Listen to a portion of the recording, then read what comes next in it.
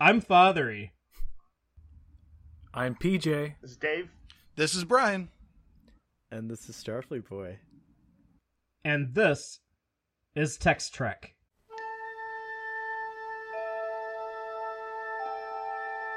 Engage.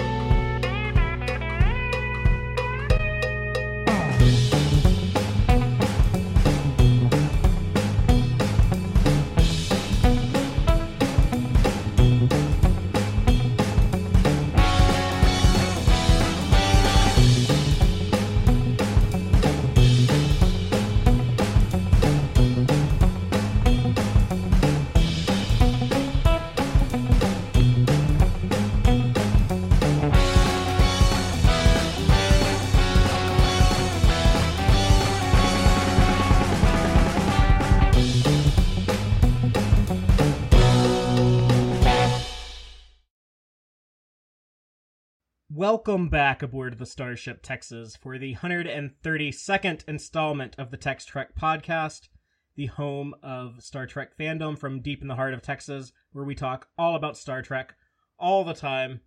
And tonight is a bittersweet moment as we say goodbye to our 23 weeks of consecutive Star Trek. We have two topics for you. One is going to be Star Trek Lower Decks Season 1. And then after that, we'll talk about Star Trek Discovery Season 3. We just had this very unprecedented 23 consecutive weeks of Star Trek. That is a franchise first in 55 years. That has never happened before. So that was really cool. And now I'm depressed because I want more, damn it. I want 52 consecutive weeks of Star Trek. Father, every year. Time to throw yourself at the fanfic. No, I want it to be like real canonical stuff. All right, how about somewhere in between? How about some IDW comics? Yeah, those are really good on occasion. So I'll have to catch up on some of those. I'm behind on a few, but so just starting off, we'll talk about Star Trek Discovery Lower Decks. We didn't get a chance to talk about the entire season as a whole. It was, 1 week Lower Decks and then the next week Discovery, so there was no gap, which I'm not complaining. But otherwise, we probably would have done like a season overview. So we're just going to go ahead and do that now. I'd like each person to just kind of say like their general thoughts or like general impression on like the entire season. And then we can kind of discuss among ourselves. PJ, I'll let you go ahead and go first. What was your kind of overall takeaway of Star Trek Lower Decks Season 1? Well, a breath of fresh air, a cure to depression. One of the best shows of 2020, and not the best animated show. I think Solar Opposites is like number one for me, but which Mike McMahon also created. So Mike McMahon is like up on my list of guys they should really like consider giving more power to, because I know he's in this realm where he's like kind of making fun of Trek, but honoring it at the same time with like an umpteenth amount of Easter eggs and references and stuff like that. So all of that I enjoyed throughout. And the absurdity of it, like one of my favorite episodes is Terminal Provocations, and that's just like so bonkers, and like I just love it. So none of the episodes are bad, and even the worst episode, I think, which is Much Ado About Boimler, I didn't really like, but it's still a good episode, you know what I mean? Like, even the worst episode is good. So, it's the best Trek I've seen in years. That's my opinion. Cool. Dave, what was your take on Lower Decks Season 1? You know how sometimes people are like, when they're talking about like voting booth stuff, they'll be like, oh, my vote's going to cancel out your vote. My vote's going to cancel out PJ's vote. So I never plugged into Lower Decks. I kind of didn't expect to, and I wasn't able to. There's no big surprise there. It's why I wasn't regularly on y'all's discussions of it. I couldn't do it, but I also didn't want to be a Debbie Downer and all that. I don't actually have a whole lot to add, and I'll kind of sit back and let y'all talk more about this in general. But For me, it's just there's a style of kind of animation and humor that's a little bit too. It's like everybody is turned up to 10 or 11. Everybody's a little coked up sounding all the time, and sometimes even Disney and Pixar do that too. And I kind of like their movies for the most part, but the characters that are just a little that turned up from reality, it's kind of off-putting to me. And so I never plugged into the humor. I sort of liked bits and pieces of the drama. I did watch it all. I have seen it all, but yeah, it never had its breakthrough for me. So I was the man who did not laugh. Brian, what do you got? I'm kind of somewhere in between with you guys. I will absolutely say that this was a show that was at least by the third episode anyway was exactly what they wanted it to be, and it succeeded. And as far as succeeding at its goals, it might be the most successful season 1 of any Star Trek. But the goals themselves were not things that entirely gelled with me. And I do love that if we're going to have all these different Star Trek series, I want them all to be very different. I want them to try new things. And so I refuse to criticize them for creating the show and then making it exactly what they wanted it to be very successfully. Even if it's not quite what I wanted. I guess I come to Star Trek when I want something a little more serious than Doctor Who or Star Wars. And so, for something that silly, it's always going to feel a little like, a little weird to me. That said, episode 9, was it? The one on the holodeck. What was the name of that one? Crisis Point was amazing and probably would make my top 10 Star Trek episodes ever. So it was like they deliberately knew I was complaining and wrote an episode designed to win me over. And as long as I'm getting one of those every season, I'll be there every season just for that. And there was, I can't deny, I laughed my ass off most of the episodes. I just don't know. I felt guilty about laughing at Star Trek. And so that was a disquieting feeling.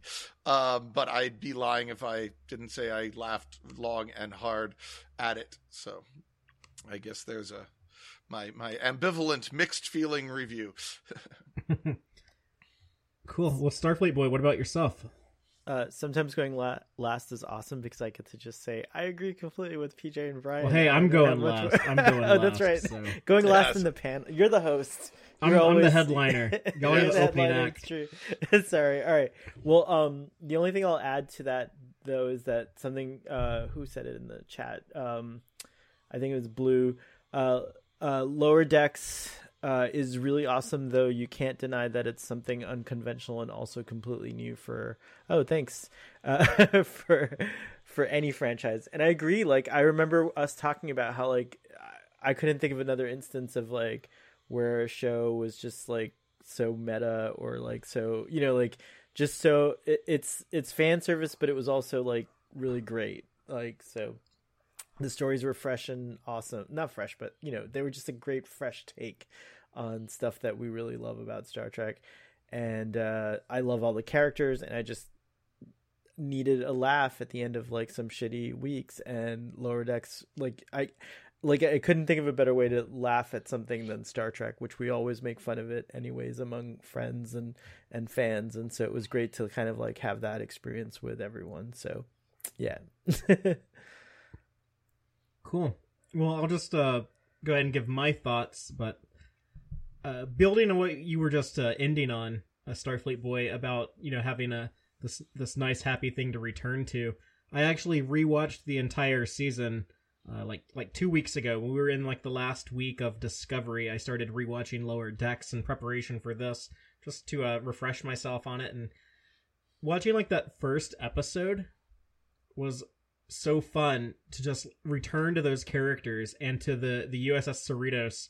And it's kind of like our friend Gary or Trekker Prize, how he describes Star Trek like how Guinan described the Nexus in Star Trek Generations, how it was like happiness and joy, as if, like, joy was something you could wrap up in, like, a warm blanket. That's how Gary has always, like, described Star Trek, and to the point where he started the Warm Blanket podcast.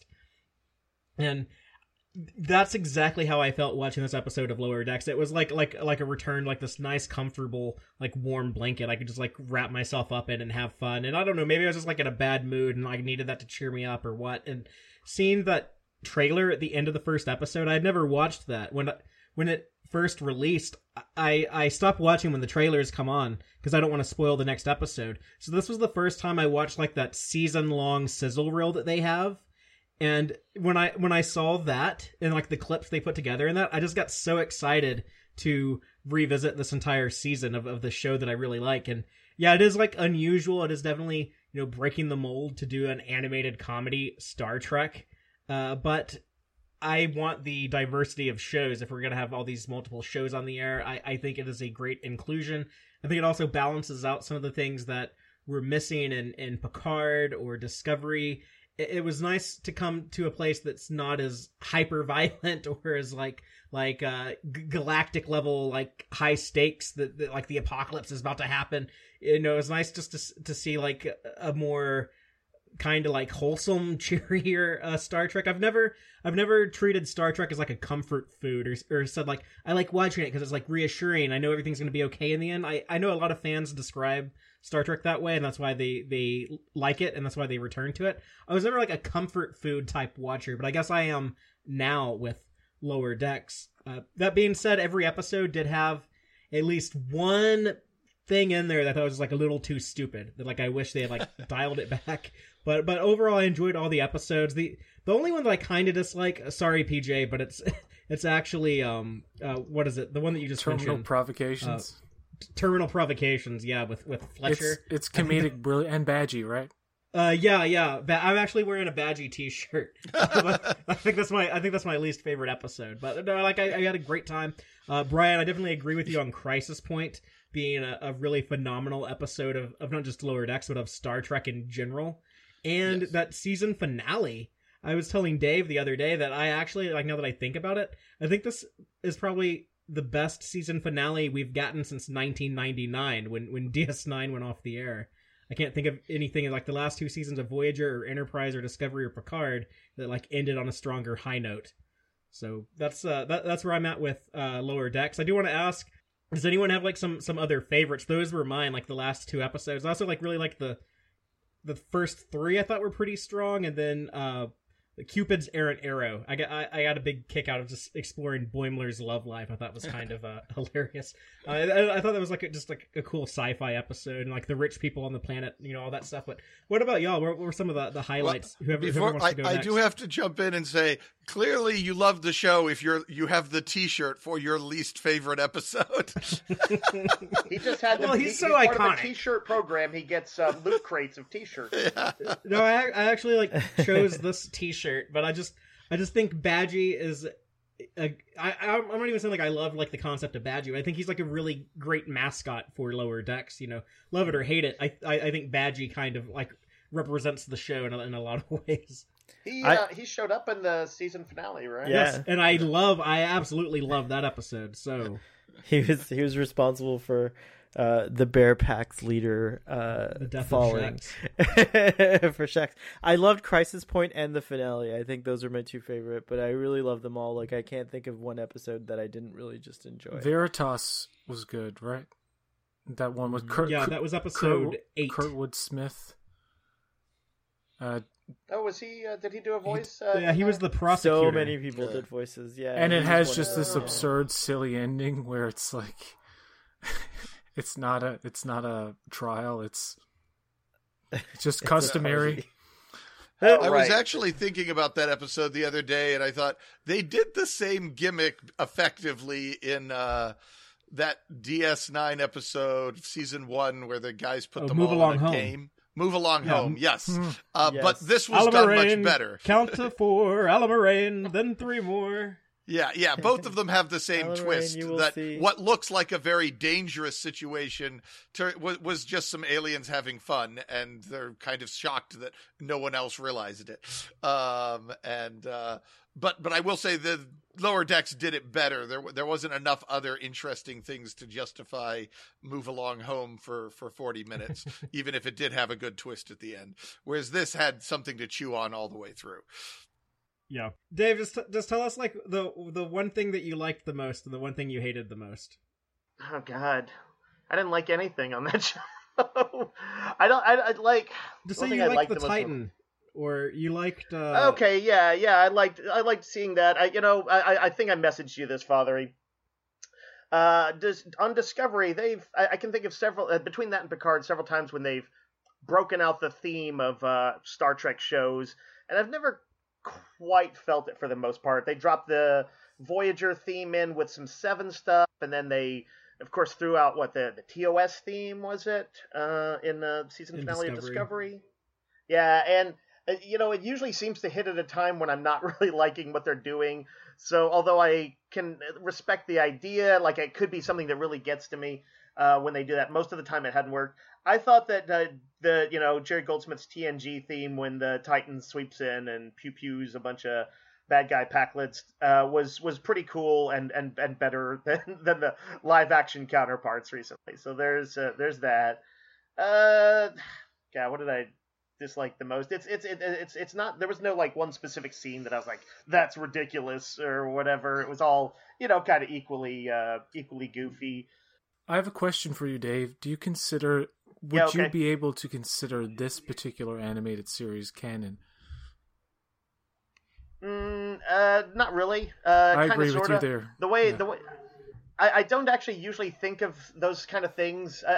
Canon isn't something that affects my enjoyment of stuff too much, but to me, this is sort of something I guess I've done with sort of some superhero comics and stuff before, and the notion of it that this might be a sort of, we even talked about this on the podcast, a telling that somebody's spinning a story for their buddy drunk at a bar or whatever, like, oh, let me tell you about this thing that happened with Mariner and Boimler the other week, and they tell a kind of goofy, exaggerated version, but the basic core events happened.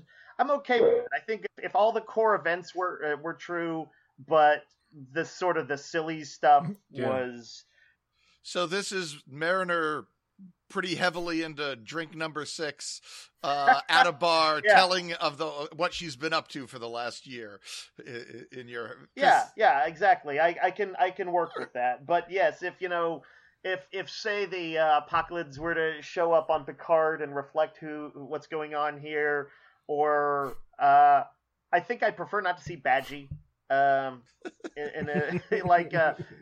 Badgie fighting it out with what's the sphere data computer? Zora. Zora. Yeah. Yeah.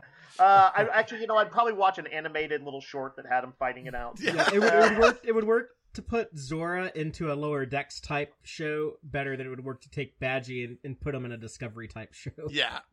Right.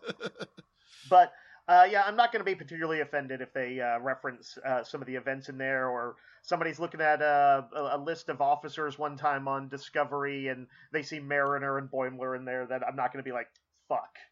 Now I want them to do a time travel episode where they run into the Discovery crew, and all the Discovery stuff is played completely straight, just like it is on the live action version. And they're all like, oh my God, this place is so violent and dark and nobody has any fun.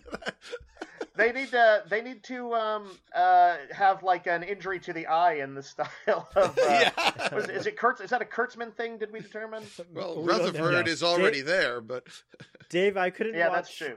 I couldn't watch Beavis and Butthead because of the animation style. Oh, interesting.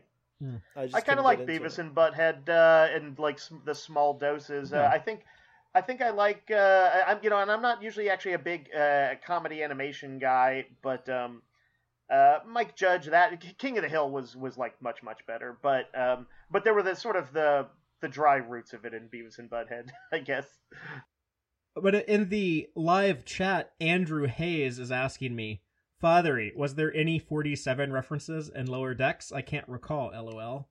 And Andrew, there were at least 2 in the episode Temporal Edict. That was the one where the captain put everyone on a timer to complete their assignments. Anytime Boimler did something like really competent or heroic, there was always a 47 on a ticking clock somewhere in the background. And I think there might have been another one, but that's the one that I recall right off the top of my head. Starfleet Boy, what was your favorite part of Lower Decks? Or favorite episode? Any characters that really stood out? Yeah, I think I love Boymes and Mariner. I think actually all of them. Like I'm starting to think of all the great moments with each of them.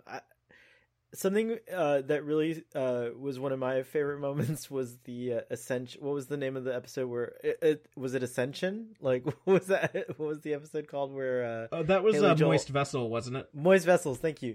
Where I'm calling it Ascension, which is probably another Star Trek episode, but I really enjoyed that. And I'm a big fan of Haley Joel Osment as an adult. I think he's really funny and I like him in Future Man. I don't know if you guys have seen that. No, I haven't seen him in anything except for that Bruce Willis movie. Oh wow, that's right. But yeah, he's phenomenal. And when I realized that was him, it was just like it was like a real delightful moment for me. So I really liked that. And then I liked everything that was happening in that episode with the ship. You know, the encounter at Farpoint ending, and like the character finally, he's he's an imposter the whole time, but at the end he actually does hey, sometimes you gotta fake it till you make it, baby. I thought the gags worked, and I just really I think Tendi, it made Tendi a little bit more of a complex character, I thought. And I thought that was a great moment for that character because she was kind of like just always happy before that, and then we find out there's a little more depth to that, and so I really liked it. So yeah, I think those kinds of, that's the thing about Lower Decks is like Dave was saying earlier, like how it's not canon or all that, but I bet you could really in his mind. Can I say something yeah, about no, that? I know. I mean, he made a point about the main story points that happen. You can kind of imagine that the live action version of all of these episodes excluded the absurdity. You know what I mean? They were different in a way and enough in my mind that I could say, yes, Mariner and Boimler are real, Cerritos was real. The baseline of what happened in the season could have happened in live action, but there were some things like Terminal Provocations, which is the most absurd episode of the entire season. You can't do that in live. You know what I mean? It's the reverse of, it's like the reverse of what the motion picture novelization, I think, tried to do with the original series. I think there's a suggestion, you know what I'm talking about, right, Father? It's like, oh, yes. There's a suggestion that the original series are like, recreations of the actual adventures, and that and so on and so forth. So, and if that's what you want to tell yourself, for your headcanon, then, more power to fine. you. Everyone should interpret it however they choose to interpret it. I mean, like for me, I'll go by the rules. Like if it's on screen, then it's canon, then it happens. And that's probably why, like, some of the things like Terminal Provocations, I think, like, go a little too far, kind of bother me. But, no, like, it's definitely, I think that's kind of open to interpretation. Just like, I think the official rules are just, if it's on screen, it's canon. But the word canon, I mean, if you say head canon, that's fine. But if you say canon, that's kind of defined by, CBS and things. So you can say it breaks continuity, and that maybe it happens in an alternate timeline, but to say it's not canon, at least not without sticking the word head in there, seems like just deliberately malforming the words or butchering the definitions of things. Let's just say in Picard, Captain Boimler, or some kind of, like, Boimler is lieutenant or first officer, shows up. Captain Mariner shows up, like, they're aged up a little to fit the time, and they meet Riker, and they reminisce about that time the Titans swooped in and saved their asses against the Packlids and stuff like that. I could totally buy that. You know what I mean? There's that new book. There's that Riker Troy on the Titan book. It's a Picard prequel that just came out, I think, last week. I have not read it, but someone told me that there is a reference to Lower Decks in there. Yeah, that's awesome. You could actually see the whole Packlet thing even happening in my mind. I think everything, just like what PJ was saying, like, is plausible, but not the absurd, not the extreme absurdity of it. But you could see the Packlets making a move like that and, like, being, somewhat formidable. And then you could also see, like, in Picard era, Riker laughing about it. And if it were a scene that we just, if it was one of those off scenes in 10 Forward where someone just like makes a reference to something we'll never see, that's what Lower Decks is, right? Like it's that reference to something we'll never see, which is another thing that I love about it. But we do see it because we watch the show. Yeah. No, I know. I don't know what I was being. I was being sanctimonious. Well, I'll say this about, like, we're talking a lot about like the pack lids and stuff, is that those last 2 episodes added this gravitas to the show that really made me plug. It was something that like the show had kind of been missing. Yes. And the way that like they took the serious threats so serious when it finally happened in the finale episode, when you get that sequence of the USS Solvang being destroyed by that Pakled ship, before we knew it was a Pakled ship, it's like so scary and like stressful and like painful to like watch like the Starfleet ship get destroyed like that. Just remember the socks though. It is. You're right about everything you're saying. Yeah, right like, before that there was the right after some socks. goofy stuff that I thought was a bit too goofy. But like that had so much weight and impact, and a lot of the times when we see like deadly things in Discovery or Picard, it doesn't have the same weight, and so I thought that was a really cool thing that they're allowed to do in Lower Decks by being so funny and lighthearted. You know, it wouldn't be funny if people were dying like in every episode, like when there's like a zombie outbreak and like everyone's cured at the end and no one died, we can laugh at it. If there's like people that like are killed in some of these antics, it wouldn't be as humorous. But then when they do like a serious thing, they're able to like switch gears.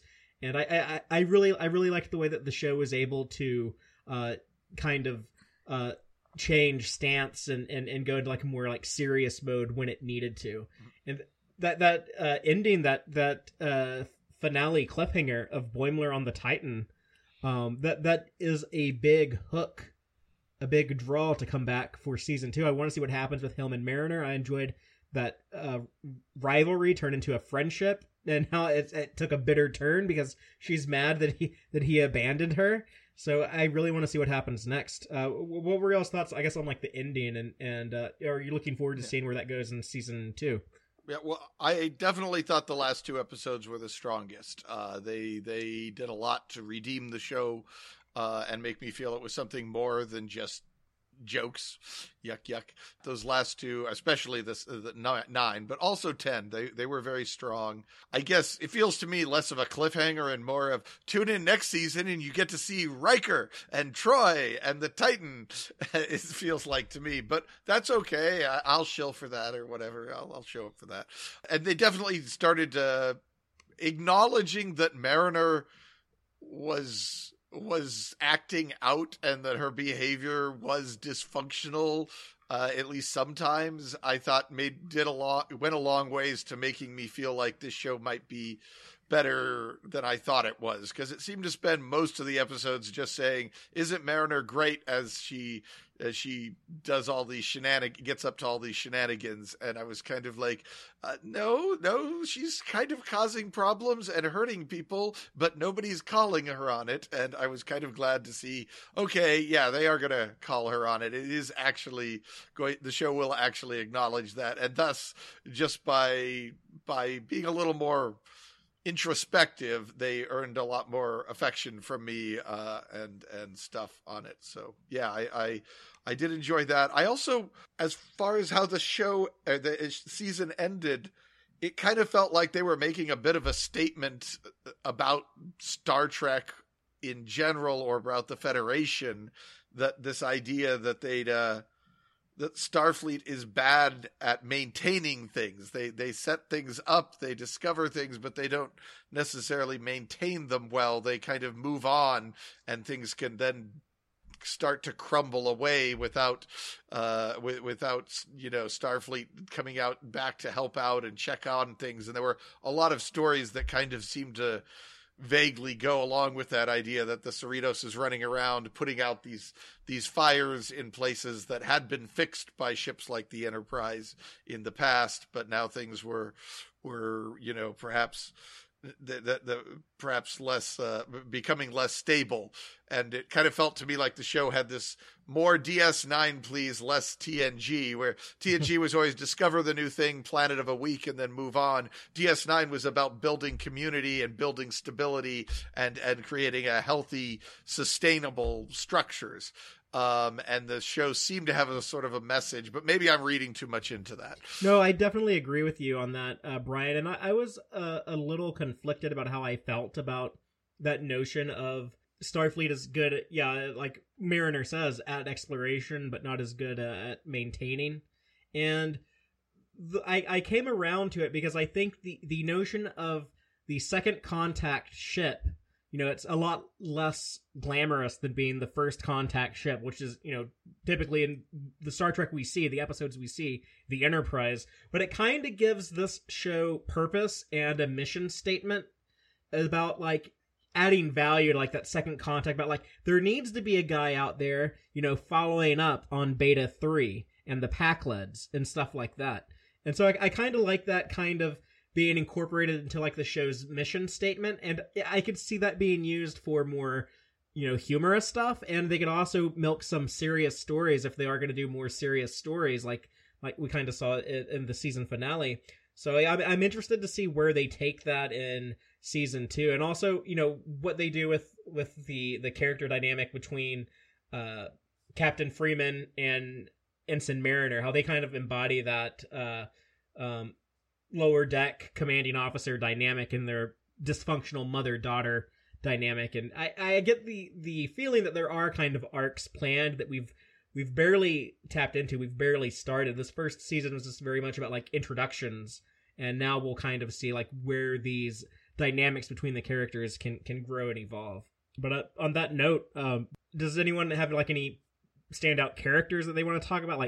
Like mine is Mariner. I think she's one of the most relatable characters in Star Trek. I don't know what that says about myself. But I also like that they did eventually show that, well, like Brian was saying, there is some dysfunction to her, even though she tries to come off as like this perfect whiz kid who's just this confident badass at everything. Like, no, like she actually has, like, some issues she needs to work out. I think the relationship between her and Boimler can play out in interesting ways. How they both have, like, so much potential. He's kind of like 30% a really good Starfleet officer. He's very efficient at a lot of things. He's very like by the book, can get a lot of things done, kind of well-rounded and, like, skill sets, it would seem. But then he has, like, 70% of, like, well, he gets too nervous, or, like, he's a bit of a scaredy cat, or, like, he can't, like, break the rules or get, like, too, like, creative or outside the box. And I think Mariner's kind of the other way around. I think Mariner's, like, 70% Starfleet badass, but then she has, like, this 30% dysfunction. And I feel like the two of these characters together will balance each other out and will make each other a better person, a better Starfleet officer by the end of the show. But what about the rest of y'all? Who wants to talk about, like, some of the characters that they like, or some of the relationships? I thought the characters were all great in Veritas. I thought that was, like, a standout episode because it had that cool, secret mission, and, like, just, like, finding out about, like, what was the crew with the blinds on, with the sensors on their eyes, the special like ops guys, the special ops the black guys, ops guys. Like, there's just so many gags, and we got so many, like, we got to see the Vulcan Museum, and, like, Rutherford in that episode. I keep just, it was a good showcase. It was a good showcase of all the characters. Great showcase. And I think, were we talking about on this discussion about how that could have even been a pilot, kind of, like, that was, like, such a good episode to introduce everyone, sort of. I don't know if that's, if we were talking about that here, or on my show or whatever, but Mariner's probably the most obnoxious character because she's the one who most feels like she couldn't actually exist in Starfleet as my brain envisions it, at least as far as it lasting very long. Well, yes, but even there comes a point where she doesn't even want to be there. Nepotism works, but you have to have the other person willing to take advantage of it. Whereas I like Tendi just because she felt like the most the most plausible character as far as I could absolutely see. I could see her in a, showing up in Picard or something, and they wouldn't have to turn her down a bunch. Yes, she's kind of turned up to 8 or 9, but she also felt like it was a believable 8 or 9, that there are people who are like that a lot of the time. So yeah, I think Tendi was probably my favorite. It was interesting. My best friend loved Mariner as well. So there's clearly a lot of love for her out there, even if I was kind of struggling to come to terms with the character. I would say I think the defining trait of Boimler is he does a good job if he gets time to do his homework. As long as he gets time to do his research and prepare for the thing, he usually does a pretty good job.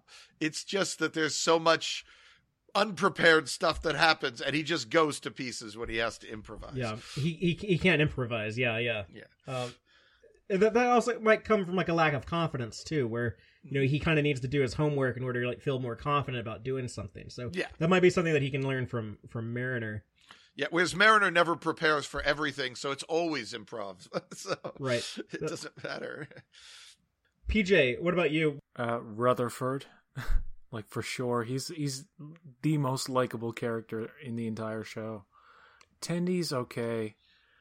Mariner, she grows on you. By the end, I'm like really... I'm for her, but I'm kind of like delighted in the fact that she's so irritated that Boimler gets to go on the Titan. And she's really pissed off. So I like that aspect, like how they... But Shax was cool. I like Captain Freeman. I like Ransom. Yeah, I like them all, really. But my favorite is probably Rutherford upon like rewatch. That's interesting because Rutherford, to me, he's the one who seems the most like a cartoon character with the least amount of depth. But they kind of set up a story for him with his whole like memory being erased. I don't know if they're going to build on that in season 2 or just like hit the reset button. Yeah, and I'd like to see them build on it. She's going to help him become Rutherford again, I guess. No, Tendi is so like how could anyone not like Tendi? It's like that was like her whole thing. Like she hates like when people don't like her, which I know people that are like that in real life. So like they come up as like real sweet, and then like the other side of that coin, it's almost kind of like a selfish desire to be like real sweet and nice to everyone because like it crushes them to not be liked. So they but yeah, and Noelle Wells, who does the voice, is from Texas, so I got to give her a shout out. And all these people are really funny. Like they did a really good job with the casting. And they all like have like the perfect voices for these characters. So I'm glad that all these people are coming back, with the exception of poor old Shax. But at least he went out the way he wanted to go out. Where he's like, "This is the greatest day of my life." It was really awesome. Ransom stood out to me too among the upper deckers. Like I really liked his character. I like Jerry O'Connell a lot, like just in real life, and I grew up watching all his shows. I didn't realize how much Jerry O'Connell stuff I had seen until like I started realizing it, and then it was He's like, one oh of those yeah, guys just like shows up in everything. Did you ever turn down a job? Everything. But I mean, I as a kid, like I watched My Secret Identity. That was like my favorite show. Like I wanted to be that character. I wanted to get superpowers. And he plays like Sheldon's older brother in Big Bang Theory, so that was cool. Well, let me ask Leo this. Just one last thing on Lower Decks, then we'll move on. Was there anything that kind of like disappointed you in the show, or that you hope that they'll do better in season 2, or that you feel like they just really dropped the ball on? Like one thing for me is I really liked in the 3rd episode when they set up that attraction between Ransom and Mariner on the subject of Ransom. And I kind of hate that never went anywhere. They kind of hint at it in the episode with the substitute captain when she's like, "So have you seen Ransom's torpedo?" or whatever she's, which I thought was kind of like a stupid thing to say anyways. But I mean, like, I thought that would be really cool if these, if these two characters, it would be like that classic like kind of opposites attract, and like they seem like they'd make like a terrible couple, but you can't pick who you fall for. So it'd be one of those like really exciting romances to watch play out. I think there's like a 90% chance that they're gonna do something with that. I hope so. I was hoping having an Orion character, we'd learn a significant amount about Orion culture. Me too. They crop up a whole lot in my role-playing games because I have a player who always plays one. But and I'm always would like some more. I'm always falling back on all the old FASA role-playing game books for material on them because there's not a lot out there canonical. So I would have liked to have had. I would like to have more of Tendi's culture and what, as far as her home culture, or at least a reason why, if she doesn't do any of that Orion culture stuff, like, oh well, yeah, I mean, my parents hated the whole pirate thing, and we have nothing to do with that anymore. And we decided we were going to live like standard Federation citizens all the way, or something, kind of like Ensign Rowe kind of said she rejected the religious beliefs of the Bajorans, as I recall. So, and even that would be something because it gives us a shade of how the different factions and branches of Orion culture interact with each other. Yeah, that was something that I asked for. And when me and Truck on the Tube actually did a Text Trek podcast on the top 5 things we wanted to see in Lower Decks, and that was the one that I didn't get. I wanted to see the Orion culture explored with an Orion character, but I think my other ones were I wanted a non TNG cameo, and I think I got that with Landru. I wanted a animated series connection, and we got that a few of them. I wanted to laugh in every episode, and I did that. So most of the things I asked for, I got, but unfortunately, I didn't get that deeper exploration of the Orion culture. I think it'd be funny if we meet Tendi's family, and her dad is a Tony Soprano type, Mafia Don or something. They're all criminals and stuff. I like that they do mention it a little bit. Who would you want to guest star as Tendi's father? What actor would you want to voice that? I don't know. There's so many people who do a good kind of like Marlon Brando type, or who did they get in that first episode of Mandalorian season 2 to be the gangster there? John Leguizamo. John Leguizamo. How do you say his name? John Leguizamo. Yeah. He did a really good mafia voice for that fat alien at watching the pigmen fight. Yes. The Cyclops alien. Yeah, he's a Cyclops dude. So he would. I want what Blue suggested to happen. I don't know where or how it would happen, but you guys should do a role-playing game, a Star Trek role-playing game online with Brian as the GM. Here. That's. I would love to do that, but Brian says he's not good at doing short campaigns. So I don't know. It would have to be an ongoing series. I think it should be. I'm terrible at doing one shots, so it would have to be at least a 4 episode thing or something to tell any story. That's totally doable. But, there's so many weeks of no Star Trek, right? Yeah. If you guys are interested, I could throw something together. Dave is good at the one shot stuff, though. I've played in some Dave RPGs. I would be happy to be a PC. So one shots are where that is more of my thing. But I haven't run a lot of Star Trek games, just a handful over the years. I just know that all the writers from Discovery would be watching us. Yeah, that's true. Copying our ideas, just looking for stuff to steal. It can be tricky if you're the GM who's not as up on the Star Trek trivia as your players are. So that's probably true of almost any, big complex gaming universe. Mm-hmm. But it yeah. is. But so there is. I think the correct thing to do in that is, as the player, you can maybe suggest things to the GM, but at the end of the day, it's his game, and if he says, that might be how it is in canon, but this is how it is in my game. Yeah, you have to just. It's not as if Star Trek licensed stuff has not broken canon itself. Yeah. So. But yes, and thank you for correcting my gender usage, Starfleet Boy. But I think that's all that we have to say on Lower Decks. I'm enjoying all of these comments we're getting in the live audience. Exciting so stuff please, going on in there. Please continue and audience, give us some of your thoughts on Star Trek Discovery Season 3, because we're going to talk about that starting now. We're just going to do the same thing we did a second ago, kind of each give our kind of opening thoughts, and then we'll have a deeper conversation. But this time, let's go in the opposite order. I go first, then we'll end on PJ. How's that sound? That's some good. Bizarro World shit. Okay, well, Let's do it. So the season 3, it had a lot of changes. This is the most drastic change in a show ever in Star Trek, I think. I don't know what else you would compare this to. Maybe like Deep Space Nine getting the Defiant in season 3 might be like the closest thing. Just like conceptual shift to something very different.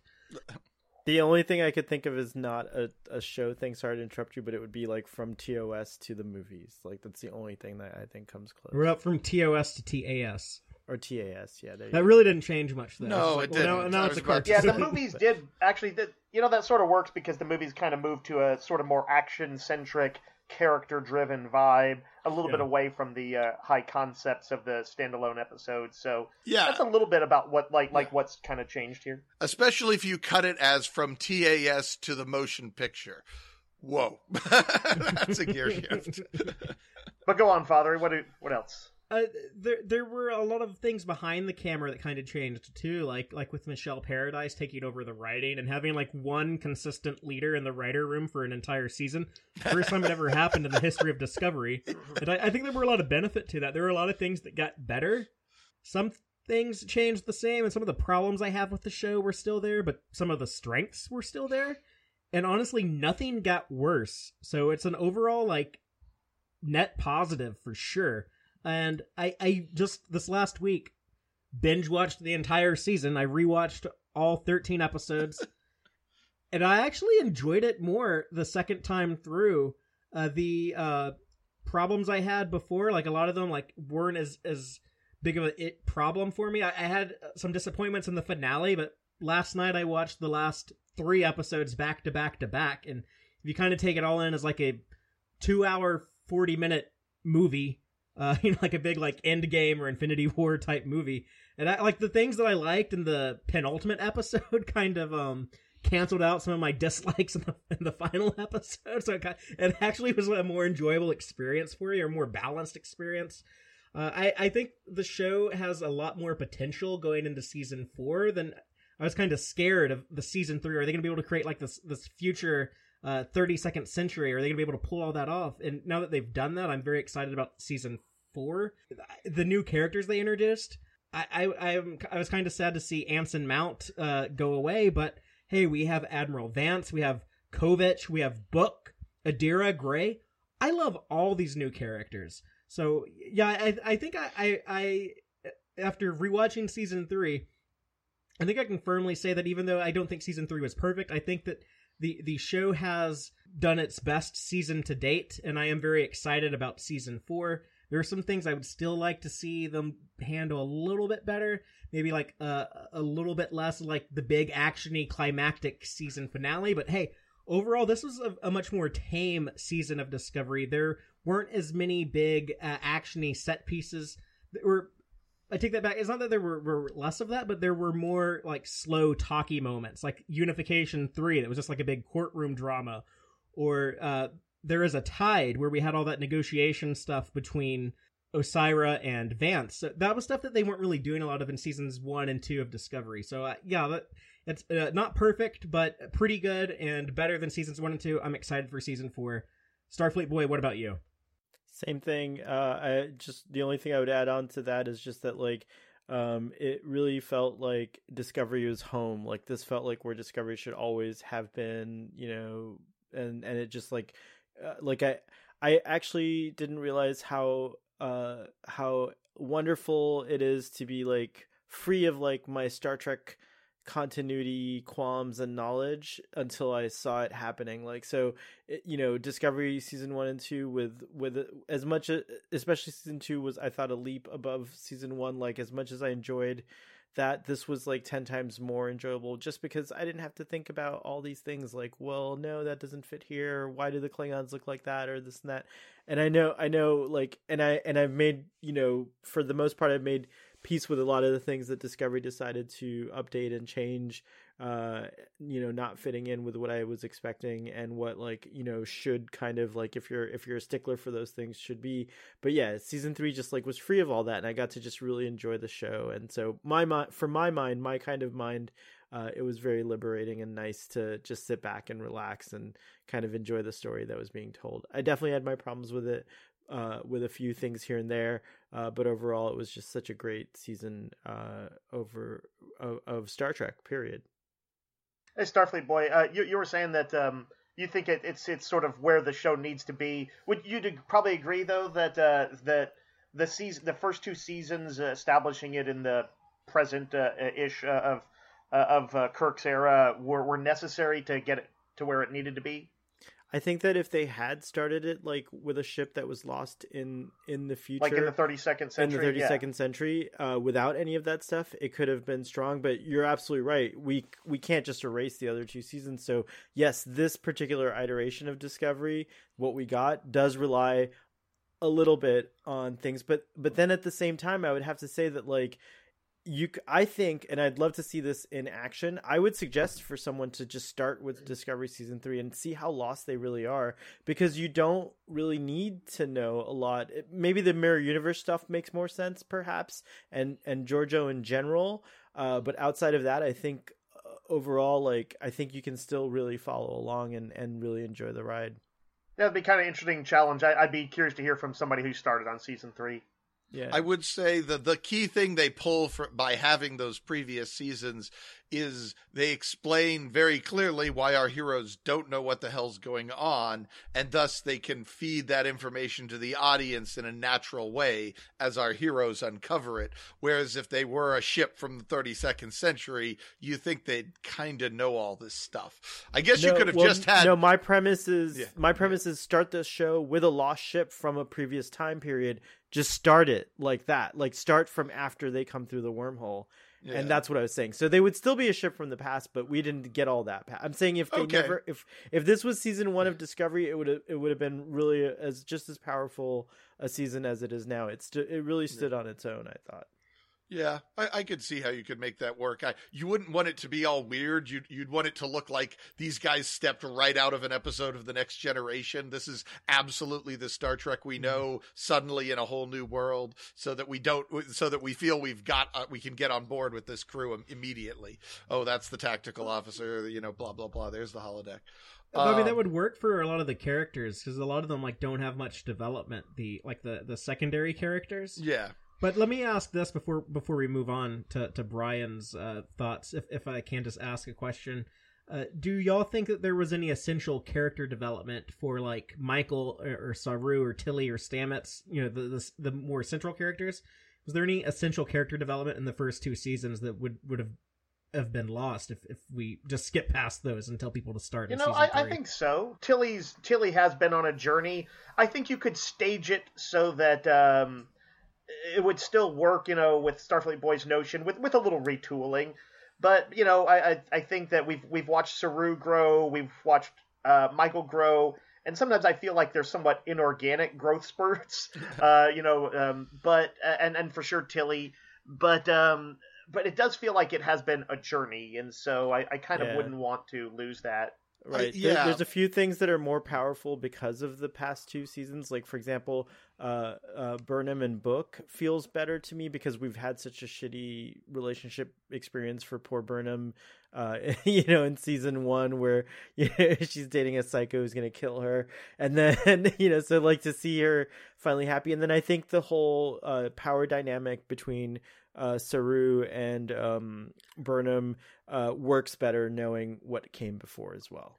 I do think, now that you bring it up, Saru, I don't think I would have, I love Saru. I don't know if I would have loved him if I'd started with season 3. I think I would have just said, oh, this is the wussy captain, and we're just waiting around for Michael Burnham to take over because clearly she's the hot shit.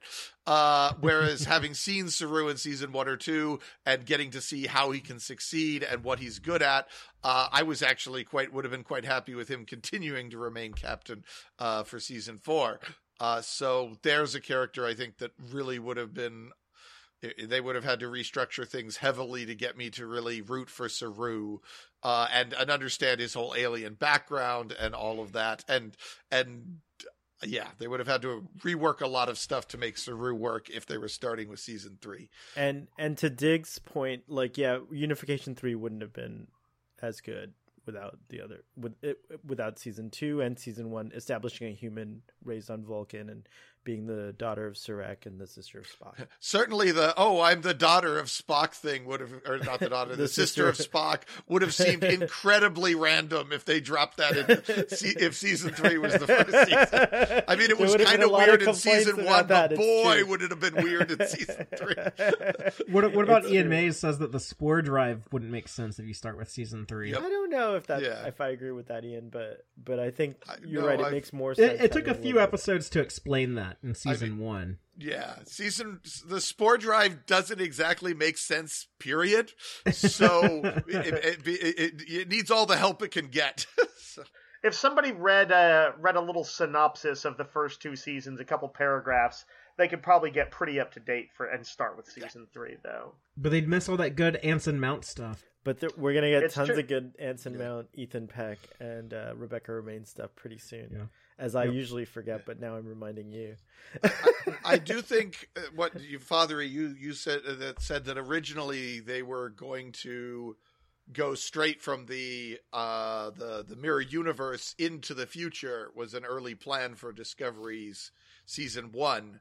I think that could have worked. Yeah. Yeah, I think I like season 2 a lot, but I can't imagine a world where we kind of skipped that and it still probably would have worked fairly well without too many problems. But yeah, the main reason that they postponed that, I think, was just to do the Pike and Spock stuff in season 2.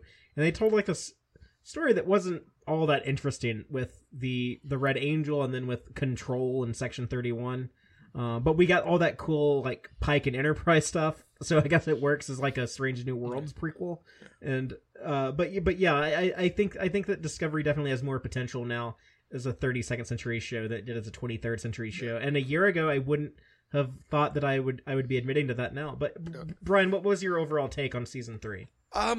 Honestly, I had I can't say I had this idea.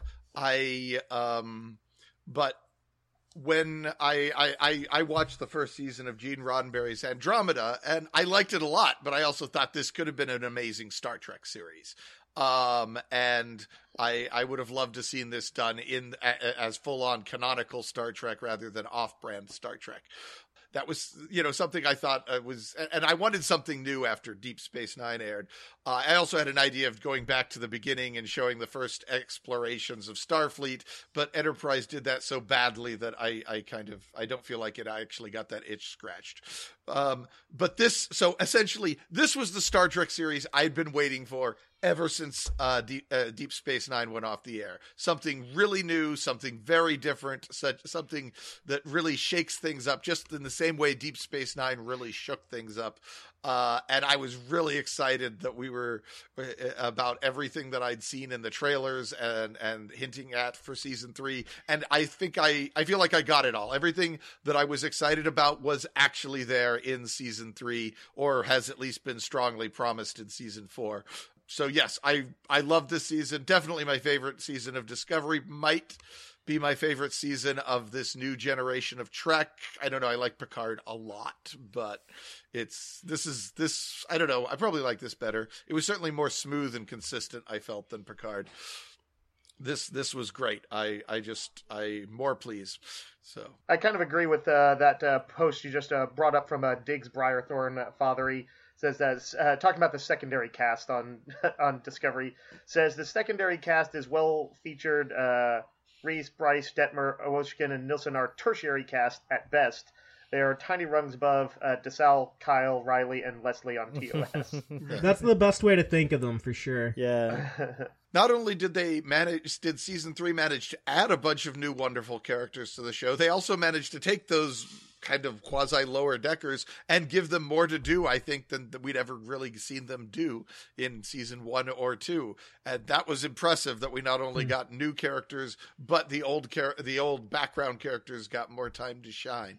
I wouldn't have thought they would have been that would have been possible. I was at the Star Trek Las Vegas panel when the Discovery actors were on stage, and the Owassican and Reese actors were saying how they would like to do more action-y stuff.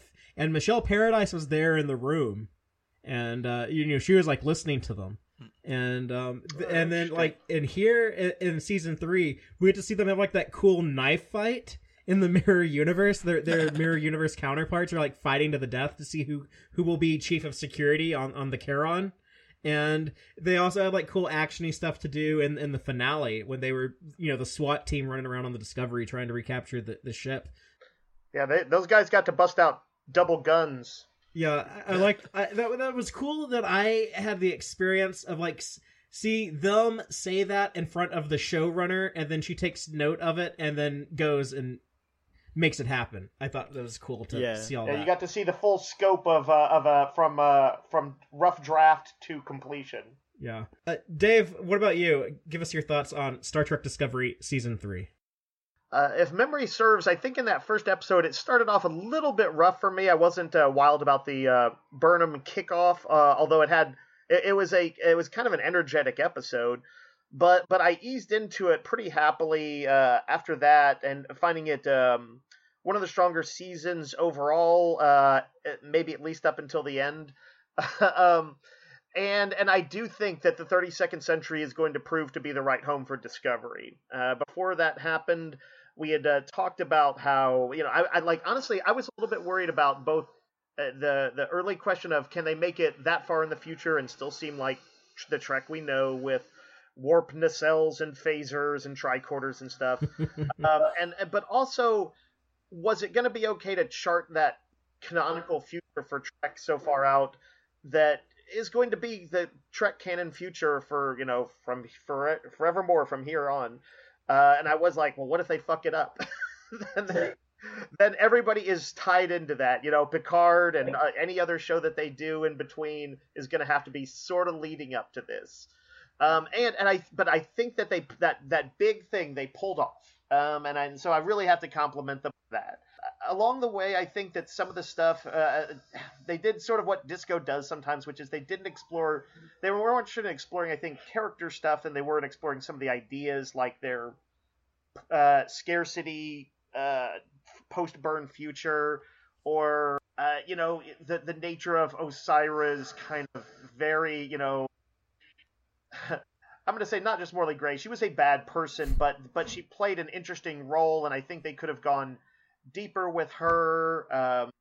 I think that they brought up like the traumatic effect of it all on Detmer early on that kind of got resolved in a sort of hasty way.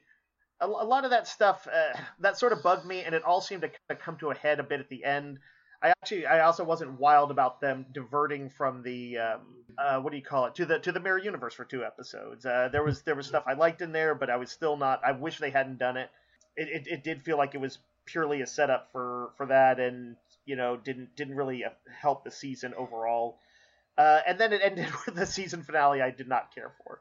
So unfortunately it was like, but the getting there was pretty great. Much of the time I was enjoying myself and thinking that I really liked the characterizations and stuff. I think I didn't quite where the chessboard was at the end. I thought that the Emerald chain, was like, oh, they've dissolved without Osira. I didn't buy into that. I kind of hope that next season they will reveal that is not the case, maybe. Yeah, it's good to have a bad guy like the TOS had the Klingons and the Romulans.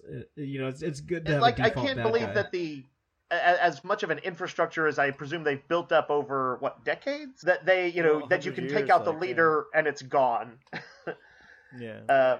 And she wasn't even a leader. She was a part of a particular syndicate. True. Yeah. She was minister. I would like to see maybe the Emerald Chain kind of like rearranged now, and maybe we get like another big baddie who's maybe the next time we get like an Endorian or maybe like a Ferengi. Maybe there's I'd be happy to see any of that stuff. I do, they actually we talked about this. They straight up dropped the word capitalism. She was endorsing capitalistic rescue efforts in that next to last episode. Mm-hmm. And I wouldn't have minded if they had engaged with that a little bit more, talked about like, oh, would it work as an interim thing?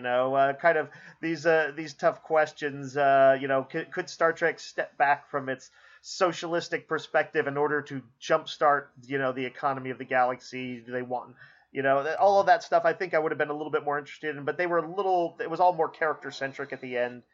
I don't know. I like, on one level, I'm happy to see Burnham in the command spot, but I was happier to see Saru in that spot.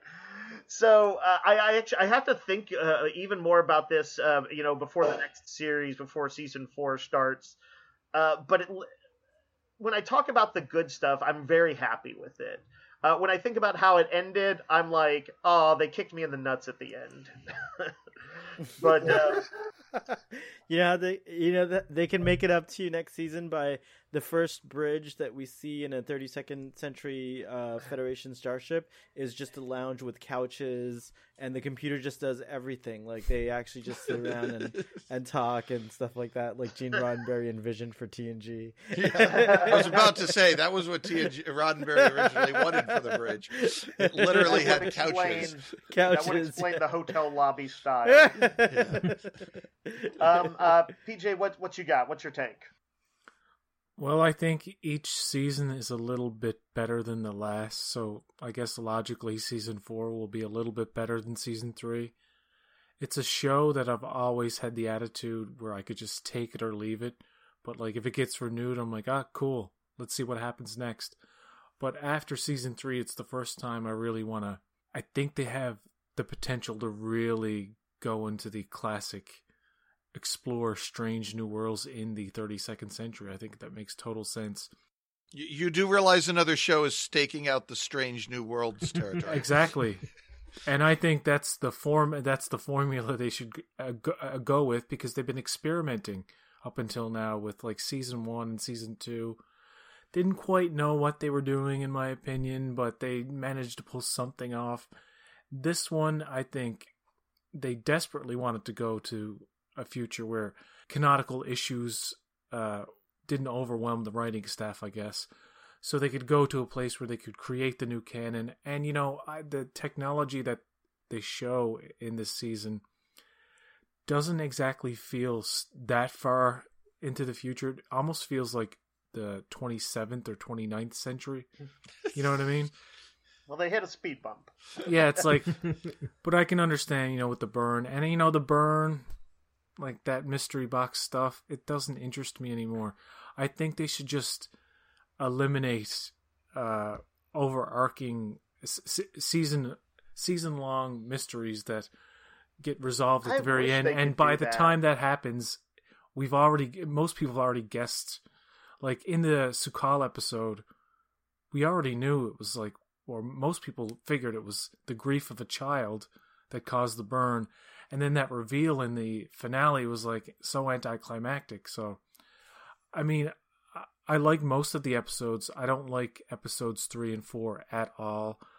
I don't like Unification 3. What were episodes 3 and 4? People of Earth, People of Earth, Forget Me Not.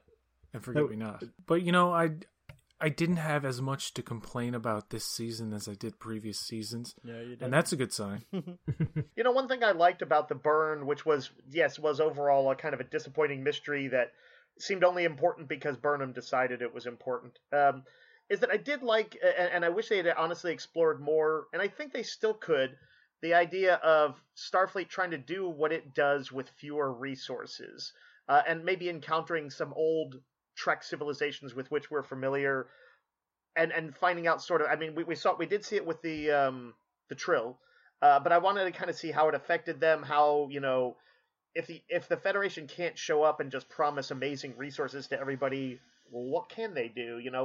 What can they do if they're desperate? What, if they have to be even more innovative than they've ever been before in order to extend a helping hand into the galaxy. Yeah. And I would like to see, I hope that basically the introduction of Spore Drive stuff at the end of season 1, where they're, helping out, moving supplies to different parts of the galaxy, doesn't essentially mean the difficulties of the burn are over. I'd like to see it still trickling down and interesting effects of it in the next season of this, season 4. Can I add something onto that? Is that I really like in the final scene of the final episode of season 3 when they're going to make dilithium runs to, I guess resupply some of these worlds. And Tilly says, okay, up on the itinerary, it looks like we have 5 non-Federation and 2 Federation worlds to deliver to, and then 1 starbase. I like that they're not just like bribing people to like, rejoin the Federation with our dilithium. You don't have to be part of the syndicate. Yeah, they're like giving it to like other people that need it. And I like that. It's not just like, oh, we found dilithium, now people are gonna like us because we'll give you dilithium if you join the Federation. Rebuilding the Federation should be like should take like a little bit more effort and a little bit more work and a little bit more creativity. And I want that to be in season 4. They should rename the show for season 4 Star Trek Delivery. Yeah, kind of like Amazon. Yeah, I will say to PJ's point about the some stuff being perhaps overly foreshadowed. I feel like since season 1 and 2 to me felt like it was not properly foreshadowing its stuff very much at all. I guess Lorca's reveal worked well, but a lot of stuff in those 2 seasons of Discovery, I felt they didn't set up properly. They just kind of seemed to come out, these twists and stuff would come out of left field a lot of times. And so I guess a lot of times in those first 2 seasons, I didn't know what this is supposed to mean. I didn't know what thing I'm supposed to pay attention to, and I didn't know what sort of show or what sort of story we're trying to tell. In season 3, I always felt I knew what sort of show we were trying, what sort of story we were trying to tell, and what sort of things we should be paying attention to. And maybe they overdid the foreshadowing to the point where the reveal of their mysteries, which were certainly the number of which were dialed down, the reveal of them was a little predictable. But I like that better than some of just the weird gonzo stuff that they came up with as far as reveals in some of the other episodes that I just felt were like, okay, where the hell did that come from? It at least made sense. And so I kind of enjoyed the fact, I'm willing to forgive them if it was perhaps a little overly predictable, just because it felt more well constructed. I just want to say one last thing about what I really like about this season, and it's just the excessive use of light flare and just going too crazy with the camera all the time and trying to be so dynamic and so clever. They've toned that down significantly in this season, and things are framed much better. The cinematography in general is more reminiscent of Picard, which I don't like Picard, but I'll give it that. It is well shot. So They had to get out a little bit of fanciness with some spinning cameras in that season finale, though. Yeah, I can't pronounce his name, but that director loves doing that. If you Olatunde Osunsomni. If you watch every episode he's directed, he does that almost in every it's his one. signature move. Yeah. And he's the head director, so he's the one who sets up like all of the toys and techniques for the other directors to be able to use. I tell you what, I can't wait till they use the volume on Star Trek. Period, like that technology. Well, I'm hoping that they can use that. We're talking about the AR wall that they use in the other Star franchise on their TV show now is going to be or is currently being adopted. They've either already set it up, or last I heard they were working on it. They were shooting other things right now, and then they were about to start using that. That was like a week or 2 ago when I heard that. So they might be using it now up in Toronto on Discovery Season 4. I think it's also it was either Jill or Stress Free K that pointed out how crazy or serendipitous it was that Discovery just lined up with this kind of like crazy real life year. And I was even thinking, like, as I was rewatching and just reflecting further, like even just the whole thing about the burn being this thing that like, was caused, but that, the like, it's like patient zero, right? Like in a weird way, right? Like, and it isolated people throughout the galaxy. Yeah, and it isolated people, and like, it's not an infection but it did eradicate technology. It set people back. Like, a year, some people saying realistically we're really going to be set back like a couple or maybe 3 years. And, there's people that aren't experiencing the full, school experience, like kids that aren't going to experience the full school experience. There's like all they're kinds in of that, milestones. they're in the Detmer place. Yeah, exactly.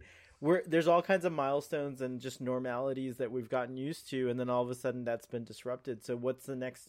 And it's going to shape the next 100 years of humanity, period. Like this pandemic, this burn, if you will, in real life. So it's just lined up really well with its themes, like to be able to reflect what's going on. I know that was a stretch to compare the burn to the pandemic, but no, like I think that's very apt. Yeah, I was going to make the same point here in my notes that they made the season about connections and lack of connections and the importance of connections, and that is kind of what, for a lot of people, that's what COVID turned. Not for everyone, but for a lot of people, the biggest effect of COVID is the severing of connections. Yeah, the isolation that a lot of people have felt. And I just want to say that, like, having all of the Star Trek to talk about the last 12 months and doing Text Trek with all of you and with all of our audience and everyone who has been part of the conversation, or even people that just listen to us.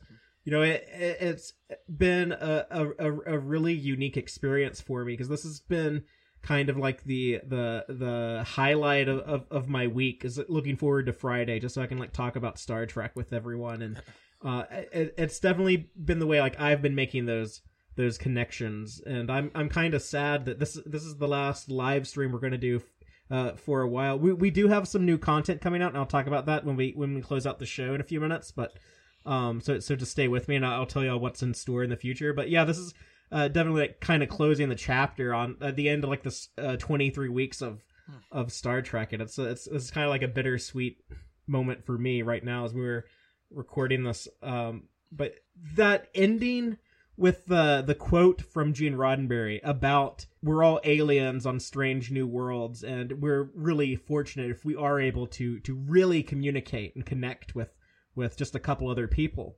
When I watched the whole season again, like this last week, like for whatever reason, like that ended on like a stronger note with me, and I think like more like the intended emotion and impact was really there when I was rewatching the season as a whole. Yeah, I love that quote, and I think they did a good job. I mean, connections is, you could argue, is shooting fish in a barrel as far as setting up a reoccurring theme, because so much of storytelling is about the importance of connections between characters. So, you know, there's a certain Rorschach ink blot thing that you can see, oh, this season was about connections and that season was about connection. But especially once they highlight it at the end of the final episode, you can look back and say, yes, there's a very deliberate, consistent theme about the importance of connections and the problems it causes if you don't have those connections all the way through the season. And I like that cohesiveness that I felt I was missing in season 1 and 2 of Discovery. Right. Like season 1, I guess season 1 was about self-reflection, and it was about like owning up to your mistakes when you make mistakes, and, you know, like overcoming them. And like looking at the man or the woman or the person in the mirror, you know, the mirror universe motif and all that. But like owning your mistakes and overcoming them. That's kind of like the season 1 theme. Season 2, I was told that it was supposed to be like science versus faith. But okay, if that makes sense to you, cool. It does not to me. That was actually about the audience having faith in the absurdity of the story, in the absurdity of the science of like the time crystal. Exactly. Okay, I get it now. But season 3, it does. I love that it does have like this very clear message that it's telling, and you know, about like those like those connections, like moving past trauma collectively as a group. And, you know, from like the very beginning, Burnham and Book, when they literally crash into each other's lives, and he's a loner and he doesn't want anything he's like, I don't even want to know your name and stuff. But like they form this bond, this connection with really incredibly great chemistry between two good looking people, because it's, you know, TV and whatever. But then you have like the crew that shows up when the ship crashes into the 32nd century, and their kind of collected bonds that they form, and you know, like movie night and stuff and all that stuff with Culber, and he was so great this season. But yeah, like that idea of like we're able to overcome these tragedies by banding together. And that was Osyra's tragic flaw, was that she was almost there. Like, she tried to forge a relationship with the Federation, and she wasn't willing to negotiate with their terms, and because she wouldn't form those bonds, wouldn't form that connection, it led to her, I guess, downfall. And she was completely delusional. Like, completely. And she's a sociopath, so you can't expect. Yeah. It's like trying to talk to Saddam Hussein. It's not going to work out. Yeah. But yeah, there is a clear message. Like the stuff with Sukal and Saru, and about like this kid had like no one to cope with, and he was just isolated. And for them to heal the Federation, I think the whole idea of like how like the burn worked, that like he screamed into subspace, and it was like a sound wave in subspace that blew up all the dilithium. I think that's pretty hokey, but the thematics of it, that by Saru and Culber making that connection with him, that is what moved him past his trauma, and that's what allows the rest of the galaxy, to be saved. It's interesting. It works. I don't know if I need season-wide thematics as much as we talk about it a lot, and I think I like it when it lines up. But when I think about some of the other serial shows I've liked, and we've talked about like Buffy or Firefly, some of those Whedon ones that they usually build up to some confrontation with a big bad. But if I said, well, what was the theme of season 1 of Firefly? There's a lot of stuff floating around in there, rebuilding yourself, suffering through loss or whatever. But I don't know that I necessarily am as worried about coherent season themes as I am strong writing throughout. And that's I think what I was stumbling over the writing stuff sometimes on this show. Well, I think if you're going to do a story arc over the season, then the theme thing becomes a lot more important. I mean, what is the theme of a season of Next Generation? That's probably pretty hard to pin down. And I think anything you saw there would just be sort of a bit of an unconscious pattern on the behalf of the writers, rather. Well, than if you looked at like something a little more modern that uses the serial format, like a Game of Thrones or any of the big HBO Game of Thrones doesn't shows. tell like season by season stories, though. Yeah. Game of Thrones is kind of just like one long 8-season story. Yeah. Right, but I think you actually could still pick out themes that rise up during the seasons. Mm-hmm. And to some degree, Discovery, although it's not planning to, like have like a big season finale, I guess in that sense, will ultimately do that same thing. It will kind of be the life of these crew members over the course of 7 seasons or whatever we get out of it. I guess what I would just say is like, it still seems to me that a coherent season-wide theme isn't what I would want like as the driving force of the show. It doesn't matter to me as much. I certainly can appreciate how beautiful it is. I will admit, you don't need that to make a good season. And arguably it doesn't and I think you're right. That alone doesn't automatically make a good season, though it might make the season more forgivable for a person like me. I might be more willing to overlook this and that problem if they at least, they did do this other beautiful thing with this story. Yeah. Oddly, despite this being Star Trek at its most weird, like, we're in this whole new century, all the rules are different, it also felt more like Star Trek comfort food in a way, in that there's a very strong sense of, no, these are the good guys, they're going to come up with a good solution. There is this sense of the Federation. You never really doubt that the Federation is a force for good. Yeah. I was about to bring that up. Yeah. One of my favorite things of the season was the lack of Sinister in Starfleet. Yes. I personally agree. When on the rewatch, I'm seeing, like, now that I'm more relaxed, but I have to say that Discovery and conditioned me so hard to like be suspicious that I was waiting for that moment. Do you remember I said if Admiral I didn't think he was really bad, but if Admiral Vance was bad, there's probably going to be a scene where him and Osyra meet up, and like in front of everybody else they're really hostile, and then they go in a room and they instantly start doing it. And it's like, yeah, baby, our plan is coming to fruition. Yeah, just like Laurel and Tyler. Yeah. I was thinking about it. I was like, when was the last time we had the Federation presented this unambiguously good? And I guess Star Trek Beyond, the Federation was unambiguously good, a force for good in that. I don't know if anyone all that much cared about the Federation's ethical qualities in Star Trek 09, and certainly we had all sorts of problems with the Federation in Star Trek Into Darkness. So then you end up kind of going all the way back to like Voyager to find something like that. And I thought that was, we've had that one blip of, because even Discover or even Lower Decks, as we talked about, kind of had this message about, it concluded with this message that the Federation has a tendency to drop these balls after they get them. And that was, and show that Starfleet is kind of incompetent, in Lower Decks, that we don't get that. So I guess perhaps because the setting was so new, they wanted to give us some stuff that was very reassuring. But I think that's what we all needed this year. So yay. Yeah. Yeah. No, I can definitely agree with that. And what PJ was saying earlier about like the new technology that they added for this 32nd century, that was one of the things that made me a little bit nervous, but they, I think, handled a lot of that well. I would just like to see like a little bit more of it. Like they gave us, what all did they give us? They had like the floating chairs, the programmable matter, the Tricom badge. I thought was like really cool. Yes. Detached nacelles. Yeah. Yeah.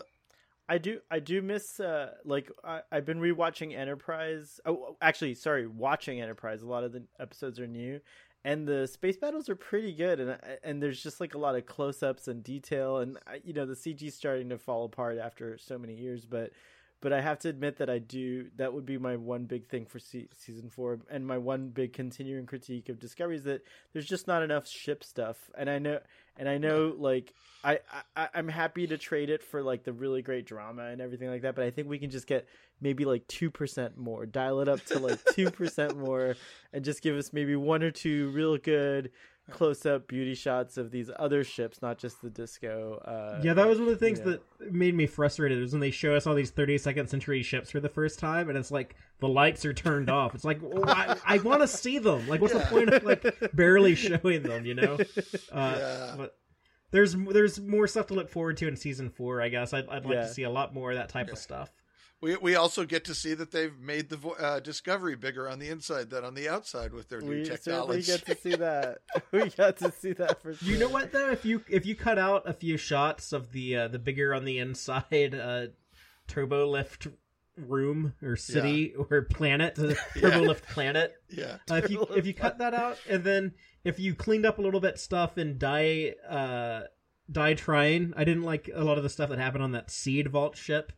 And then if you didn't try to go like as crazy big action movie stuff with like the fight with Osira, and then like, well, what if the warp core explodes and doesn't blow us up? Like Dave was poking fun at last week. That really irked me too. But like, if you just like clean up like those few things, this would have been like a really, really great season of Star Trek for me. Those are kind of like the only criticisms I had upon like watching for another go around. I was just thinking, I have a question about the burn.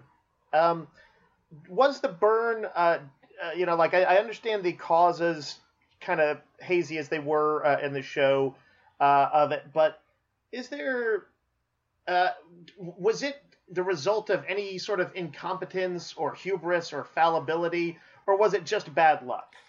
Just bad luck is what I got. Because I find the just bad luck is kind of a bad story.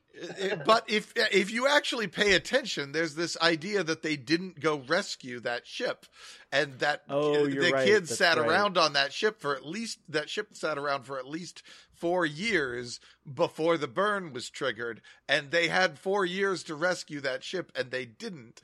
And they don't really hang a lantern on it and say, darn, if only we'd done that. But if you actually look at the story they tell, that's clearly where the ball was dropped. Why did they not rescue it? We don't know. There is a ship in range. There is a ship going to rescue it, and they never got to it. And maybe it was lost in the nebula, but we don't really know what happened. And then like the burn happened. And unfortunately, those are all that haziness means that it's. I feel like as a triggering incident, like it needed to it needed to have something that was like a more of like that had a dramatic element to it, as far as someone clearly through neglect, ineptitude, bitterness, anger, something that we were maybe now seeing that had been solved for in the 32nd century. Would this have fixed it for you if they had we looked up in the records and Starfleet decided, because they said they were already running short on dilithium before the burn. Right. If they'd had Starfleet decided it wasn't economical to send a rescue ship. I think that would have been interesting. I mean, it probably would have been understandable and not really a even that would have been something where I wouldn't have been like, well, Starfleet clearly screwed up. More like, God, that they were in a hard spot and maybe they were saving somebody else elsewhere. I was just gonna say, I think it's curious that the Vulcans for so long attributed their experiments with SB-19 to the cause of the burn, and even after it was kind of like determined that it was not likely. So I wonder if indeed there was some, like what you were saying, like there was already a strain, and so all those things caused the burn, right? Like it's just unfortunate that it happened to be Su'Kal who was the victim of it, but and then that's the redemption, I guess. Like at the end is they're rewarded with a dilithium planet. It's well, that's kind of like just a convenient fix, which is not great. But I think for me it actually like works better as it being bad luck, if that's like the theme is like overcoming tragedy. I mean, like sometimes like bad shit, like sometimes there's like a global pandemic, and I mean, like there's people at fault for like making it worse, but largely like a lot of it was sadly like unpreventable. It's and sometimes there's just going to be like sad things that happen that it's more important of not what caused it, but how you react to it. Yeah, I can agree with that. I guess the reason I suggested that is there's another sort of undercurrent of dilithium as money and the importance of money versus the kind of socialism of the Federation. And if this was a brought about because the Federation made an economic decision rather than a socialist decision, then that would have sort of thematically played back into some of the stuff Osyraa brought to the table with her negotiations and stuff. Yeah, I think that could have made for if they were doing a deeper dive with Osyraa in those last few episodes. I think that could have made for a more potent finale. Basically the reveal about Su'Kal's tragedy would go beyond just the mystery of what caused this angst for him, to have some consequences, something to bite to chew on as far as thinking about their current status and what makes the Federation, and what's right versus what's economical. And I think I would have liked more wrestling with that, and that I think I would have preferred that. Well, just to like close things out, I just kind of like to ask like if anyone has like anything that like they really loved or that like they really hated in the season, and then we'll just go ahead and wrap things up. But we actually have like a guest has entered the room. What? We're actually now joined by he knows a lot about burns, by Dr. Tolian Soren from Star Trek Generations, who we know he knows a lot about trilithium. I don't know what he knows about dilithium and the burn that caused it. Don't know. I'm a fan of Soren. Yeah, Doctor, let us know what your thoughts are on what we're talking about. Well, I don't like the burn. No, I can't do it. My voice is groggly. You were doing it. Dilithium is the fire in which we burn. Just like I should have done that. Just my final thoughts, I guess, are that like some of the things I really liked was I loved Terra Firma, even though it was like detached from the main story arc. I love the way that Discovery handles the mirror universe. I know some people don't get into that stuff, but I love it. I like the Giorgio stuff, and I'm actually looking forward to the Section 31 show now. I never thought that character could be redeemed for me, but now I'm I'm really curious to see what they do with her, and I love seeing the Guardian of Forever and like using the continuity like that. I also really liked bringing back the Trill for the same reasons, and in that episode I thought it had like a strong opening with that like action packed adventure with Michael and Book, and just Book was such a treasure this season. I think everyone loves him. I haven't seen like people love to complain about Star Trek on the internet. I haven't seen like one bad word about Book. Everyone seems to love him universally. So that's but cool. I think some people, and I do kind of agree with this, they miss roguish Book from the early episodes, and I kind of do too. I didn't see a huge change in his Yeah, personality that's between. say. the Well, I beginning guess and the end. first episode pushed us to want him to seem more roguish Dave than wants he was. Dave wants the I do not want your acquaintance. Like, that's No, he was an asshole in the first episode. No, I like him at the end where he becomes like this. I like that idea of like Starfleet when like these people that are back from like Starfleet's prime, when they're brought in like this future where Starfleet has been like kicked in the balls and is weakened. They're like so cool that like this guy Book, who all he knew was like Starfleet is like the failure, like this remnant of the past. He's like, oh, this is like actually really awesome. I want to be a part of what these people are doing. Yeah. And then he ends up with like a role on the ship. I guess he's like the backup Spore man. Yeah. Now he's like Stamets' backup or whatever. We'll see that explored in season 4, I suppose. But He also gets to fly the Delta Flyer. yeah, his ship yeah. doesn't have a name. The Nautilus. No, it's called the That's Nautilus. not its name. That's not its How name. do you know? Because they only. Do you know when they say that in the show? Yes. When do they say it? When he's requesting permission to go to the Sanctuary planet, he Yes. says Nautilus. Wait, what are you gonna say? Well, that's like part of his security password, I think, because they never say that word again. Like Memory Alpha just calls Are it you book sure? ship. Like, yeah, no one else Alright. calls it the Nautilus. 'Cause I thought the same thing too, but I think this is I part of was like his convinced. security password. If Nautilus you is a Google pretty cool Nautilus name, Star though. Trek Discovery, by the way, his ship comes up. Just saying. Lots of people think that. Yeah, I no, that's what I was hoping was the case, but now it seems to not be. I like the stuff with Book. The things that I didn't like, I think, was kind of the way that they were kind of meandering Burnham's trajectory. How like she's been like this courier with Book, and then she doesn't know if she wants back on the ship.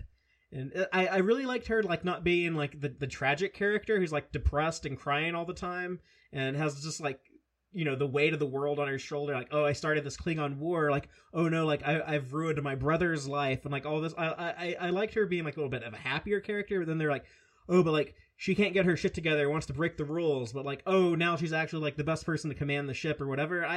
I'm not sure what to expect of Burnham as the captain, but I think it's kind of a clean slate also, and that's going to be up to season 4 to define for me. I just wish that would have been like a little bit of a clearer arc. I did think, after spending some time rolling around Captain Michael Burnham in my head, I realized she did earn it. She, again and again, came up with the big ideas, and the ideas were on a scale that she needed to be a frickin' captain of a ship to properly execute them. So, and the ideas were important. What she achieved with this uncovering the source of the burn was crucial. Even if they hadn't found a planet full of dilithium, it still would have been very good to defuse that potential bomb from going off again. And so she was making the right call that we need to figure this out and make sure it doesn't happen again. And it ended up reaping more benefits, but that's just kind of a symbolic storytelling thing that if you do the right thing, you'll be rewarded in ways you weren't expecting.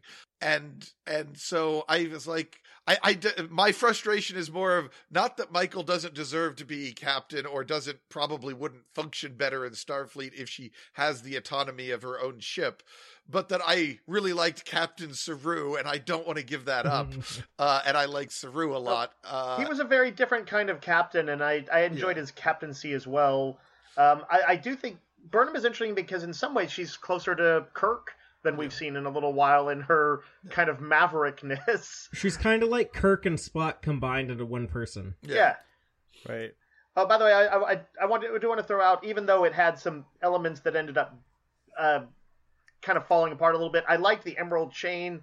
They had a dope name. They brought Andorians and Orions back to the forefront, kind of keying clearly off of the Orion syndicate of old, but, at a new level. I wish they had done more with them, but I liked them as a sort of persistent threat and throughout, running their Amazon assembly lines and all that on the planet. Yeah, they have like the slave workers and everything. Like Yeah. I saw, like when I think they could have enslaved- leaned further into that, and I would have been happy. Yeah, How great would it have been if the Emerald Chain had a logo like the Amazon arrow, but in green? It would've been that's really like that smiley face. Yeah. cool. Like a happy chain link of sorts. Yeah. Another thing I can compliment the show on is like some of the things I think they did successfully, like foreshadow, like Brian was mentioning. Like, I don't know if y'all remember, but in some of the early episodes, I was like, something's going on with Tilly. Like, her and Saru are having like these conversations, and they don't feel like captain and ensign. It's almost like captain and first officer. And it when they did do like that big crazy thing, like make the ensign acting first officer, I thought they actually had laid some groundwork to like make it a more natural thing. So, And Fathery, on top of that, I think they also reacted well to it. Like the show itself, within the show, the characters were kind of perturbed by it. So I thought it was, upon rewatch, it lands better. Yeah, I think they put in more thought and effort into like some of the little stuff like that. Yeah. Than in seasons 1 and 2. Yes. I think as far as, I mean, my favorite episode was the one where they go to Trill. What's the title? Forget Me Not. Forget Me Not. I adored that episode. It might very well be my favorite episode of this new generation of Trek thus far. And I'll admit that a lot of it's pushing my buttons of the favorite things I like to see in my science fiction. But, and so whether it earned it or whether it was just a unique form of Brian fan service, is a fair question, but I loved that one. I didn't think there was a bad episode. I was not wildly disappointed with the final episode. I don't think it was their strongest one, but I liked all the episodes this season. I didn't have a major problem with anything other than that stupid turbolift scene. I liked the first two episodes. I thought were very strong. I liked how they handled the reintroduction of the Federation. I largely felt the season was kind of going from strength to strength. I guess my book's home planet was the episode that felt most paint by numbers to me. It wasn't even bad. It just kind of felt like it was very mechanically unfolding in a very predictable way. Yeah, the Sanctuary. And they keep teasing like more to Book's backstory. Like he keeps talking about like there's the story about how I got my name, but I'm not going to tell you yet. You have to wait till season 4. And maybe that episode will get much more interesting once we know the more about Book and his brother and all of that stuff and how that's all went. I would like to know if there's more than 10 people on their planet.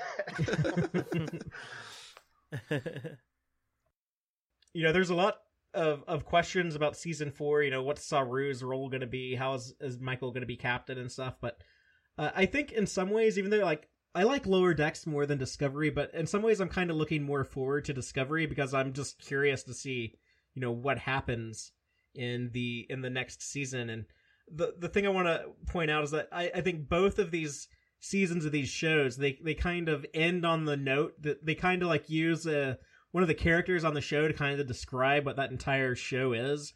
Like when Admiral Vance tells Burnham that story of his daughter and how like she learned to do math with pictures instead of numbers, and like she did things like her way, and it wasn't the wrong way. It was just that was just her way, and that's what Discovery is. Discovery does things its own way. It's unique. It's weird.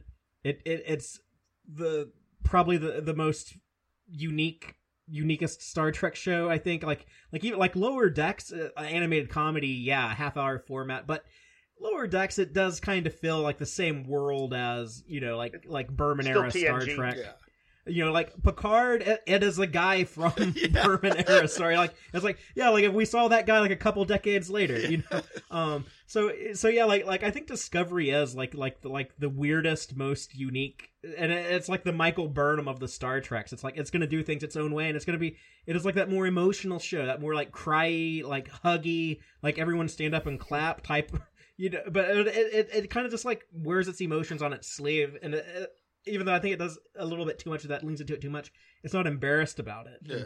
And, like with Lower Decks, It that's kind of they get that.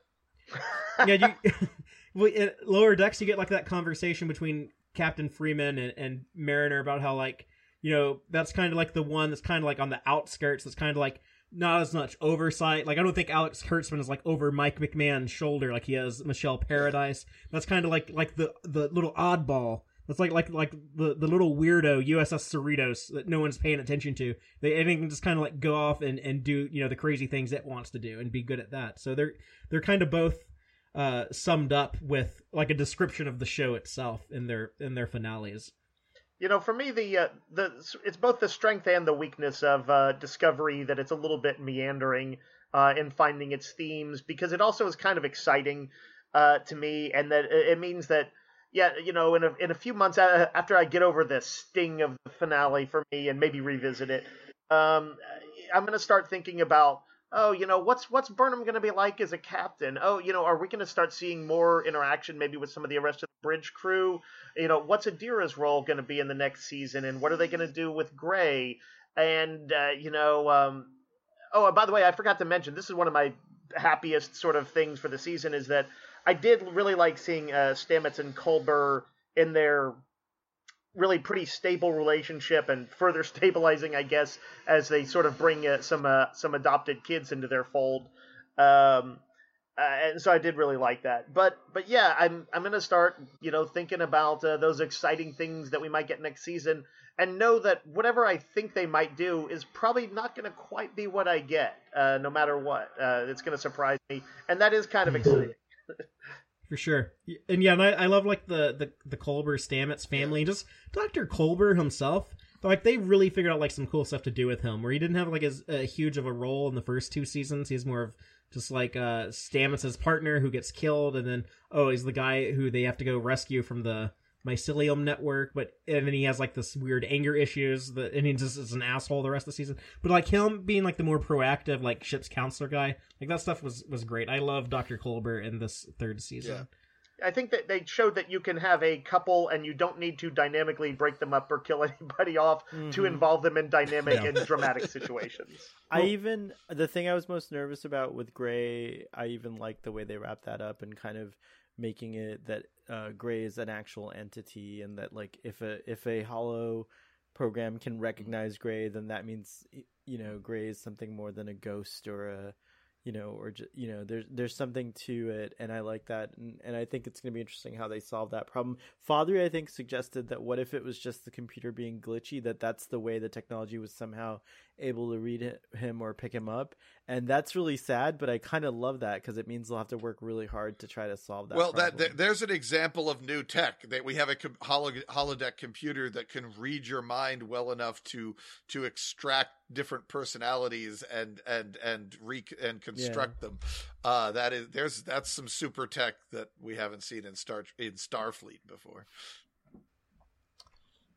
Well, I have some sad news to end the show on, but it's going to be followed with some good news.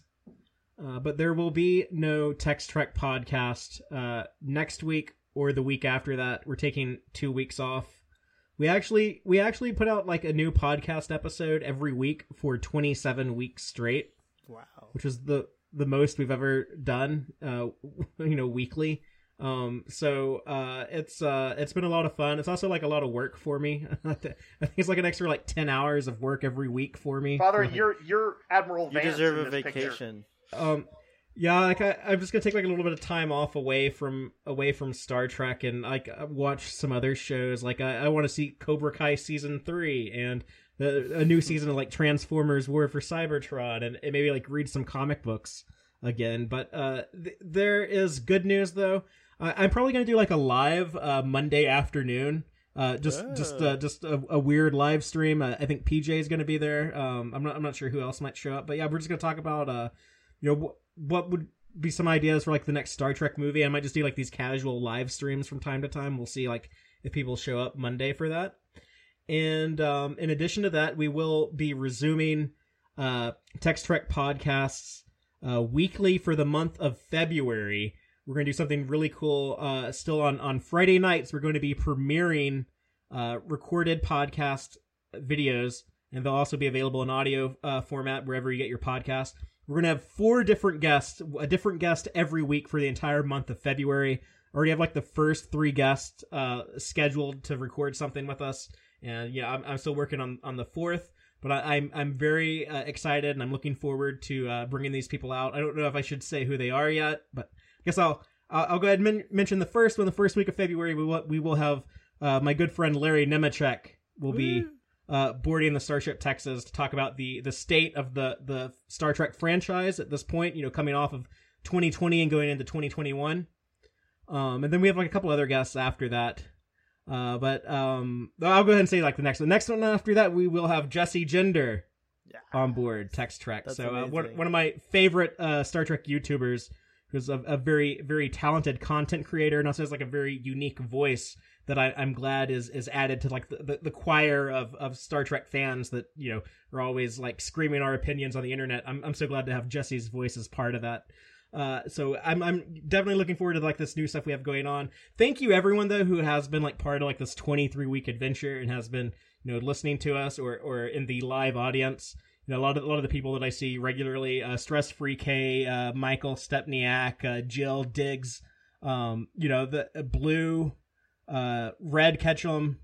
I definitely wanted to mention that this is our first season of our first seasons, I guess, of Tex Trek where we've done live streams on Fridays instead of recordings that you do post-production on and post a few days later.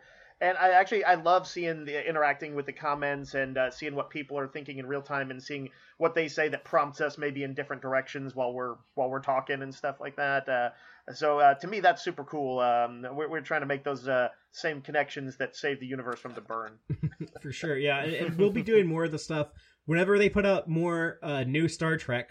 I think we're gonna do this live format to podcast on those because it is so much fun with the live audience. But people who listen to us later, after the fact, we appreciate you too. And I love to get your feedback if you want to comment on the YouTube videos or tweet at me or send me an email. I love hearing everything that y'all have to say as well. But yeah, on that note, I think that's it. We're gonna close off on this era of Tex Trek and have like a little 2-week hiatus in the podcast episodes. I'll still do a stream on Monday, and we'll see what else happens. If there's any breaking news, I'll put out some content to talk about that. So keep subscribed to the YouTube channel, and you won't miss any of that. As the series finale of Star Trek: The Next Generation said, "All good things ... And this stream, this 23 weeks of Star Trek that we have covered must come to an end. Father, you're Picard in the first episode of the Picard show, the I don't want the game to end. Yes. Yeah, but until next time, as always, live long and prosper, y'all. Listen to the Tex Trek podcast through Apple Podcasts, Google Podcasts, Spotify, or at tex-trek.com. Like us on Facebook at facebook.com/tex-trek. And follow Fathery on Twitter at TXTrek. Please support us by liking our videos and subscribing to our channel on YouTube. Thank you and take care.